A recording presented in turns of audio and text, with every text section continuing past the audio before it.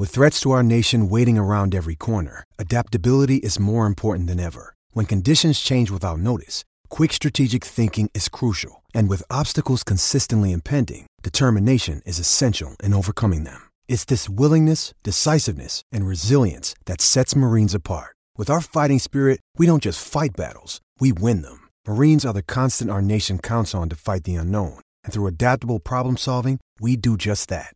Learn more at marines.com. When you need mealtime inspiration, it's worth shopping Kroger, where you'll find over 30,000 mouth-watering choices that excite your inner foodie. And no matter what tasty choice you make, you'll enjoy our everyday low prices, plus extra ways to save, like digital coupons worth over $600 each week. You can also save up to $1 off per gallon at the pump with fuel points. More savings and more inspiring flavors make shopping Kroger worth it every time. Kroger, fresh for everyone. Fuel restrictions apply. Coming up on today's episode, our first What If of the offseason looks at running it back, plus a peek at the first mock drafts following the lottery. Hello, everybody. Recording live from somewhere.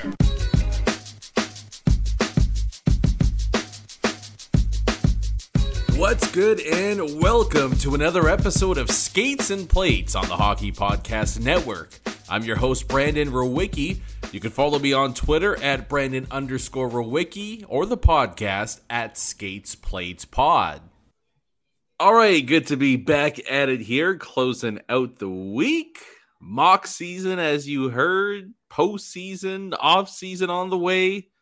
Unfortunately for me, though, it's allergy season, and I am in a world of hurt right now. We're just taking this one day by day right now. CJOB's Tyson Rowicki with us once again. I don't know if you were like old enough to remember, but are you familiar with Bob McCown at all? The name sounds familiar, but I was gonna say you look just like Ray Charles right now with the sunglasses on. Yeah, it's basically 10 p.m. and it is pitch black outside, and protects my eyes. It's so bad. I don't know if it's like a placebo thing or something like that, but it helps, at least 1%. So I'll take any percent I can right now as I battle through the first couple of weeks. But Bob McCown was is a legendary sports personality, I guess, radio personality. He was on Toronto radio forever, and he, allergy season and 350 of the other days of the year would just rock the sunglasses indoors. He's just, he was a beauty. He was a beauty. Unfortunately, a casualty of radio, as I'm all too familiar with. But they can't cancel the podcast, so suck that on. Right, let's first off, how are we doing today, Tyson? It's all right. The Sixers suck, so yeah. It's all right. Yeah, they sure did. Unfortunate. Game 7, great. Game 6 did not follow the Game 5 performance that had them on the brink of the conference finals there, but we will see what happens there. But we're not here to talk basketball. We're here to talk some Winnipeg Jets as we head ever so closer to the actual fun part of the offseason. Only about a month to go before things really start ramping up here. But before we get into some things that are actually going to happen, this will be the first part of a multi-part series, which I did last year in the offseason to kill some time, kill some shows. So we're going to do it in a similar fashion again. And I just want to pull up the Twitter handle. It was at Dino5_OS. Hard to read with sunglasses on, so we'll just call you Dino.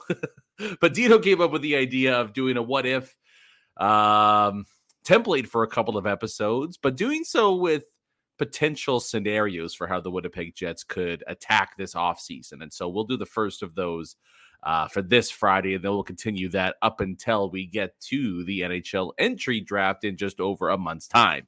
So to jump right in, Tyson, I figured we'd go with it's the simplest one, but it's also the most terrifying one, and an option that I don't think a lot of Jets fans are going to be on board with.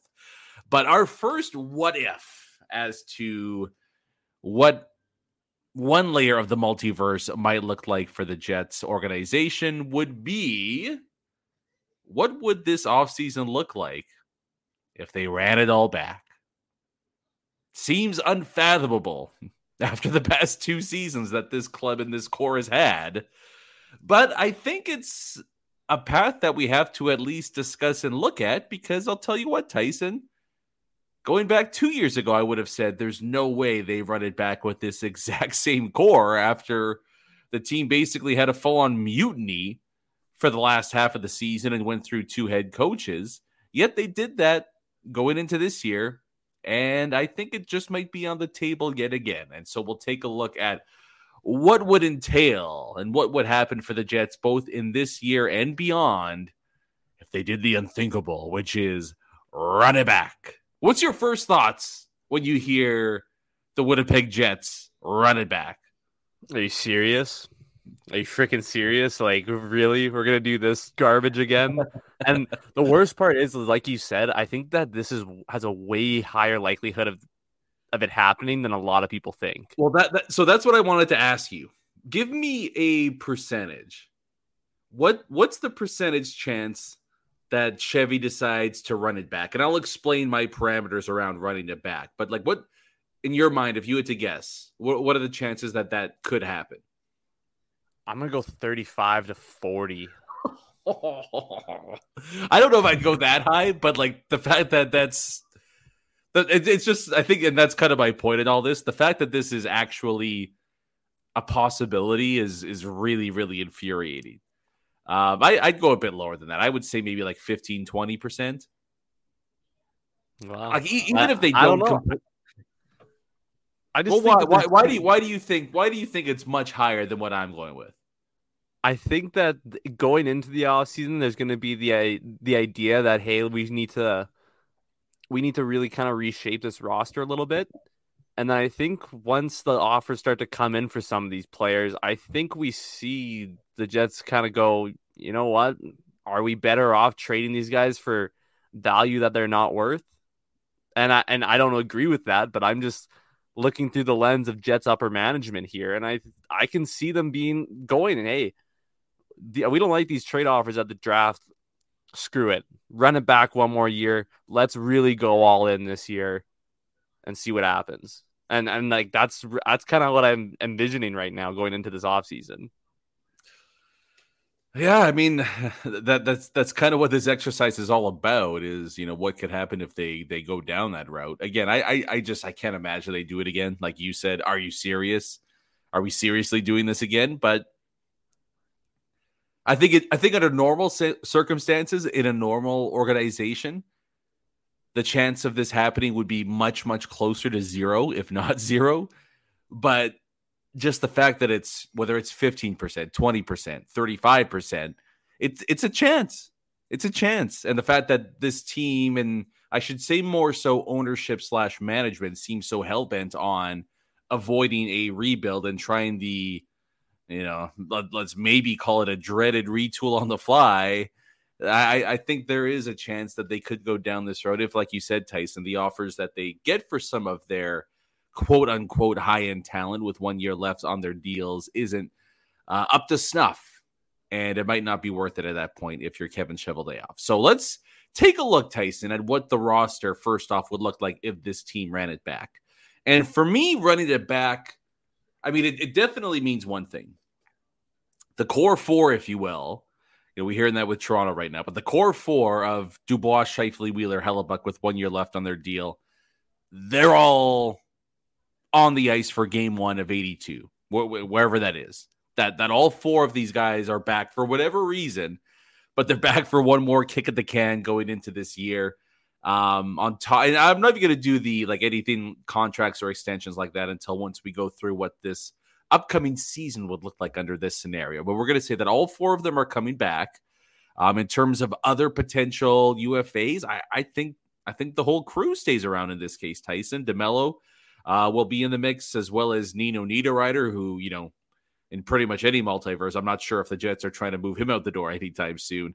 But on top of the main group staying here, and very little coming in terms of internal additions, i.e. prospects or Moose players, things like that.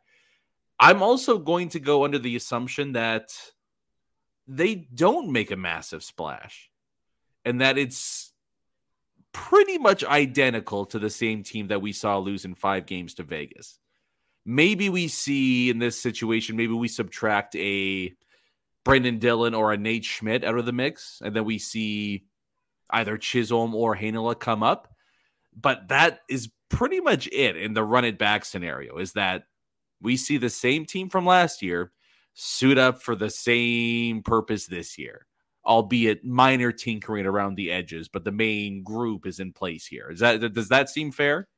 Yeah, I would agree with that. I was kind of thinking running it back, keeping the team together for the most part besides Blake Wheeler. That was sort of like my thinking, is just I really don't get how you can bring him back after what happened in the end of season interviews, and you really start to realize how much influence he has on this team.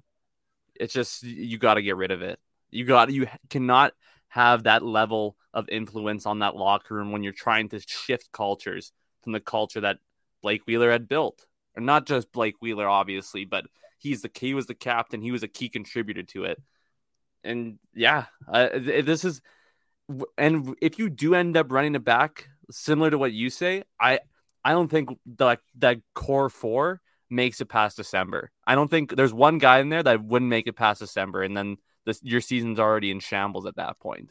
Well, Tyson, let's not jump the gun just yet here, because we got to see how it plays out first, right?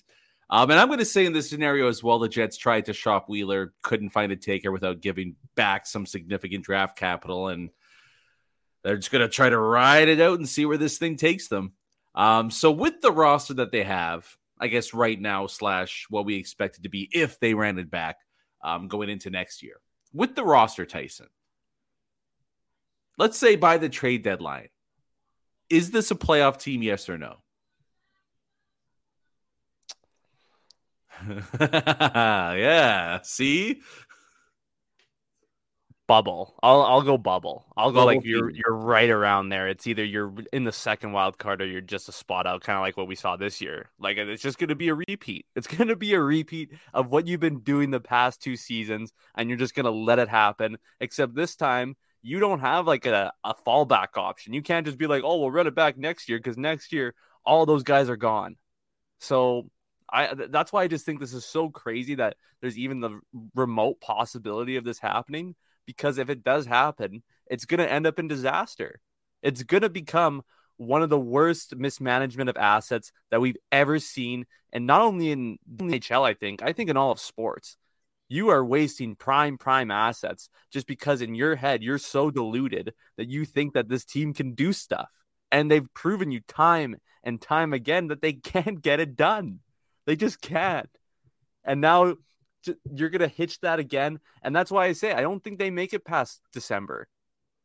Like, I think one of those guys would be gone, whether it be Dubois or Scheifele, and they bring in a couple new pieces. And then we see the usual, oh, this team looks not bad now that there's a little bit of a change here. Well, this team doesn't look too bad. And then a month goes by and then it's back to the old ways. And I can just totally see that happening. But this team's too skilled the way it's, and that's also part of the problem. This team is too skilled to not be in the hunt, regardless of what the culture is, what the effort level is. This team is just too skilled to fall too far out of the playoff spot at this point. So they're going to be battling there. And then you're left with so many tough decisions throughout the season when this whole situation could have been avoided. Tyson, I'll just get you to plug your mic out and then back in. But this is kind of the interesting part of it is I probably agree with you. And it's tough again, because we don't know what Colorado, Dallas, Minnesota, St. Louis, all these other teams, do in the Central. I would imagine even with Bedard, Chicago is going to be near the bottom. It seems like Nashville is going to be in a similar boat there too. But it's going to be pretty muddy, I think, after Colorado and then maybe even Dallas as well. So the Jets are probably going to find themselves in that either we're in the wild card spot or we're just outside of it right then, with 4 key guys, all pending UFAs. What a decision to be made if you did run it back at that point, right? Like, it's one thing if you are like this past year, you were a first place team all year long or by the end of the year. And then you're first place again by the trade deadline, because then it's like, well, maybe there's a, you know what I mean? Maybe there's a cup run in this team or something like that. But that wouldn't be the case yet again. But are you going to be able to get value for those guys at the deadline? Maybe one of them, sure. But like 3 or 4 of them, if they're not willing to sign an extension at that, like it really starts to fall apart right at the trade deadline, right? Like that's where all of a sudden it's like, we made a mistake trying to run it back, because that ceiling of this team probably isn't making a run to the conference final. And if we need to ship off assets right now, we're probably not getting anywhere near what we would have hoped for at the draft on July 1st for free agency, all that sort of a stuff the previous offseason. So to me, if we're looking at the what if as to how this could play out, I don't think it's a disaster to the point that this team finishes bottom 5. I think it's even worse than that they're right in there around the mix, and there's not a clear direction or path for them to take at that point. So it does become extremely tricky. And it really is, like, if you do the run it back thing, it's basically Stanley Cup or bust. Like, that's it. It's cup or bust. And you can't look at the way this team is constructed right now and say, yeah, they can go up against, not only Colorado in a 7-game series, but they can go up against Colorado, then Dallas, then Edmonton, then an Eastern team. You know what I mean? Like, to do all of that in a row, it's just not going to happen. So things start to come off the rails pretty quickly here. So let's say, just for argument's sake, Tyson, let's just say they sneak into the playoffs, running it back again, okay? And whether they win a round, lose in the first round, it doesn't go past a conference finals berth. Do any of these guys re-sign at that point, do you think? No. Or is it just all 4 are out the door? No, they're all gone. They're all gone. That's the whole problem with this, is that you have your only hope in this scenario is that you get to at least the conference final. That's literally your only hope. And that's like best case scenario, you're saying. Right. And if you want to try to attract these guys who are going to be unrestricted free agents at the end of the year, you're going to have to go on a deep run and at least try to convince these guys, hey, this group does have it. If you can be a part of this city, you will be a legend for many years to come. And that's the only way you can entice them. And that's just like, there is a smaller chance of the Jets like not making the playoffs there than there is of them running back. You know what I mean? Like, yeah. It's just, it really blows my mind that, and it gets me so mad thinking about this too, just because you watch teams like Vancouver and Philadelphia and you see what happens when there's just this delusion. And you think that this core that's proven you wrong time and time again is going to prove you right finally. Like, it's banging your head against a wall. Like, it's any cliche saying that you want to say about doing the same thing over and over again. Like, it's just mind blowing. And the thing that worries me the most is that if you do go and run it back and the season goes not the way you want, are we going to see a front office restructure? I'm not. Well, and at that point, does it even? For the fans, does it matter all that much? Because all 4 guys are out the door. You're officially rebuilding, and you have no assets to rebuild with as well. You know what? You don't have the haul you could have gotten for those guys. It really, I think, once we go through all the scenarios here, we'll do rebuild. Maybe next week we'll do the rebuild. What if? We could do a retool on the fly. What if a little bit later on? You can, I think, pick and choose which route you'd like to take. To me, this is just the ultimate worst case scenario. It sets you're 100% right with the comparison you made. I won't say the Flyers, because that's just a whole nother can of worms. But I think you become the new Vancouver Canucks, a team with no direction and no real hope on top of it. So some good players, some high end players still, but again, that mushy middle of, we're not good enough to be labeled a true contender, and we're not bad enough to be at the bottom of the class when it comes to drafting high-end talent year after year. And then it really, what I think more than anything this whole situation does is it sets the organization back an extra year or two.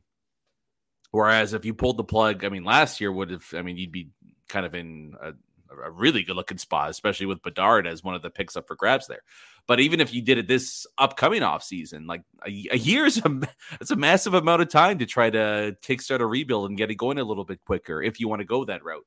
But pushing this thing a year, 2 years, 3 years down the road, it's major, major trouble. And that's, I think, when things could get really scary as well. I'm not going to do the what if as if they run it back this year and it doesn't work out, that eventually the team gets relocated because of it. Like, I'm not going to go that dark and deep into it, but you could totally envision a scenario where things bottom out and the fans don't show up because there's no clear direction or reason to show up to the rink night in, night out.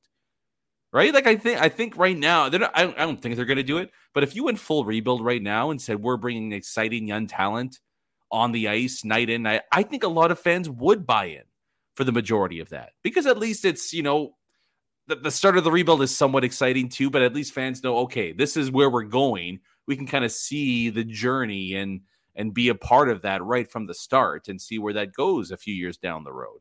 As opposed to, again, being the Vancouvers or the Calgary, kind of in the twilight of the Iginla days, where it's just where's the hope?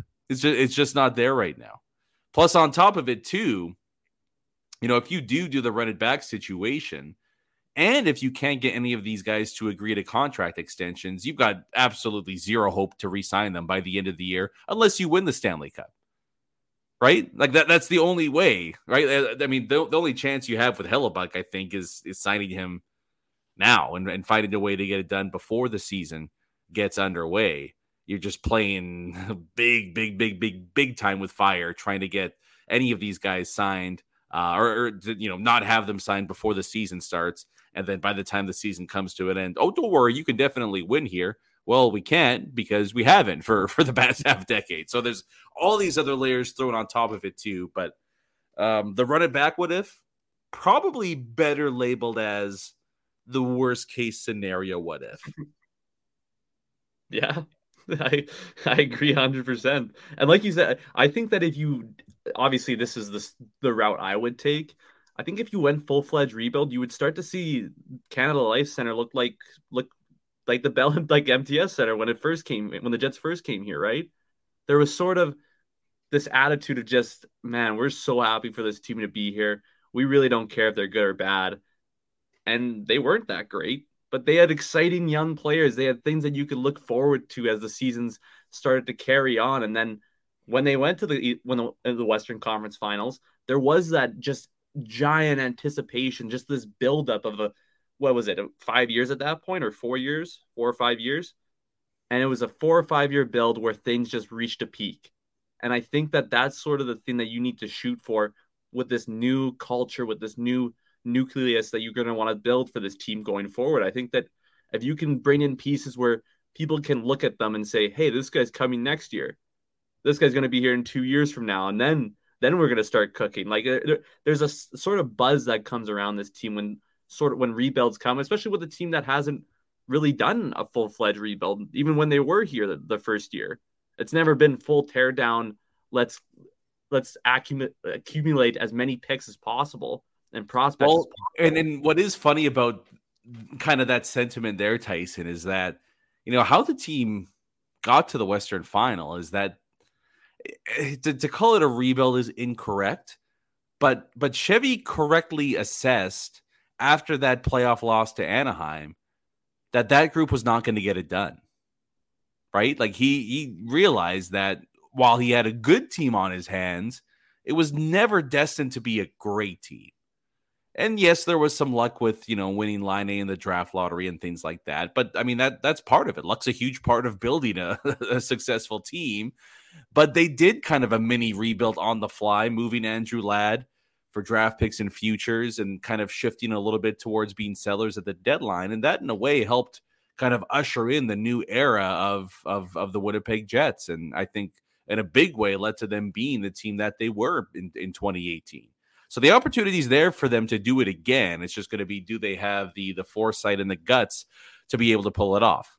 But I think, after doing this exercise for 20 minutes, Sure as hell would like to see that as opposed to the run it back option, because this has been a depressing Thursday night, Tyson. And I don't really want to talk about it anymore. But let us know what you think on Twitter, at Brandon_Rowicki, at Skates Plates Pod, or at Tyson Rowicki. Because the run it back option, is there any positivity in doing that, or is it just let's stay far, far away from that? And let's try to do things a little bit differently this time around. Let us know, please. We won't end the episode on that because, again, that would be extremely depressing. But we'll go to a bit of a lighter note, a more exciting note. It doesn't have quite the oomph that NFL mock draft season does, mainly because the impact right out of the gate isn't there for the majority of the picks that are being made. But there is something juicy about NHL mock draft season as well, Tyson, that really gets the juices pumping, especially when you're a fan of a team that isn't any good or had an early exit in the postseason. It's a chance to look towards the future. And we all get to decide who would be the best player picked from a prospect that we watch maybe 30 seconds of the entire season. Everybody's an expert on guys they have never seen before. But it's always fun to give your opinion and try to, get the crystal ball out and see if you can predict the future. But obviously with the draft lottery taking place earlier this week, we won't mention who won and who's going to be at number one. But the Athletic specifically, a couple of draft gurus over there in Scott Wheeler and Corey Pronman released their mock drafts, Tyson. Before you go, is Corey Pronman really an expert? Like I think that's a tad harsh. Okay, I think that's a tad. I mean, you can disagree with. I think when it comes to the draft, he's very, very valuable as a resource, and he's clearly tuned in because I don't know if you remember last year, but he in his final mock draft nailed the first, I think, like 8 picks. And that was back when Shane Wright's going to Montreal. And he was like, expect a shocking fall for him. And he took a lot of heat and he absolutely nailed it. I don't always agree with his post-draft assessment of prospects, but when it comes to the actual draft itself, look, he does this for a living. He's good. He's good. We don't got a problem with that. Either way, though, despite Tyson being a hater, we got a couple of mock drafts to look at here. And let's take a look at the Winnipeg Jets side of things. They're picking 19th in both of these. Some intriguing options. I mean, if you really wanted to do a preview, Tyson, and make a prediction as to who gets picked in either one of these, you may not get the player right, but you will at least guarantee the first few words out of Kevin Cheveldayoff's mouth. If you say the Winnipeg Jets select from the U.S. National Development Team, you will absolutely nail who the Winnipeg Jets will be selecting in their first round pick this year. Who that guy is? Well, we're going to have to wait and see. But they seem to have that pipeline filled up pretty good. And once again, there's going to be a few options for the Jets if they want to go down that route. But for those that aren't familiar with some of those guys, Corey Pronman has Oliver Moore going to the Winnipeg Jets at number 19. And which is crazy. Yeah, well, and he kind of says this, Pronman does in his little blurb, but Moore is a U.S. National Development Team prospect. He says Moore may end up going higher than I have him projected. Some teams love him, but he also thinks his stock has slid slightly over the second half and might go in that 15 to 20 range. But I'll tell you what, Tyson, you want to inject a little bit of speed and skill into your lineup, and I'll put all my emphasis caps lock on speed. This kid can skate like the wind. That would be a major get for the Jets at 19. You might say it's impossible. Me fail English. But Cole Perfetti fell to them at 10. Brad Lambert fell to them at 30. And Chaz Lucius also fell to this, right? So, the Jets have kind of made a habit of picking these fallers at the draft. But man, oh man.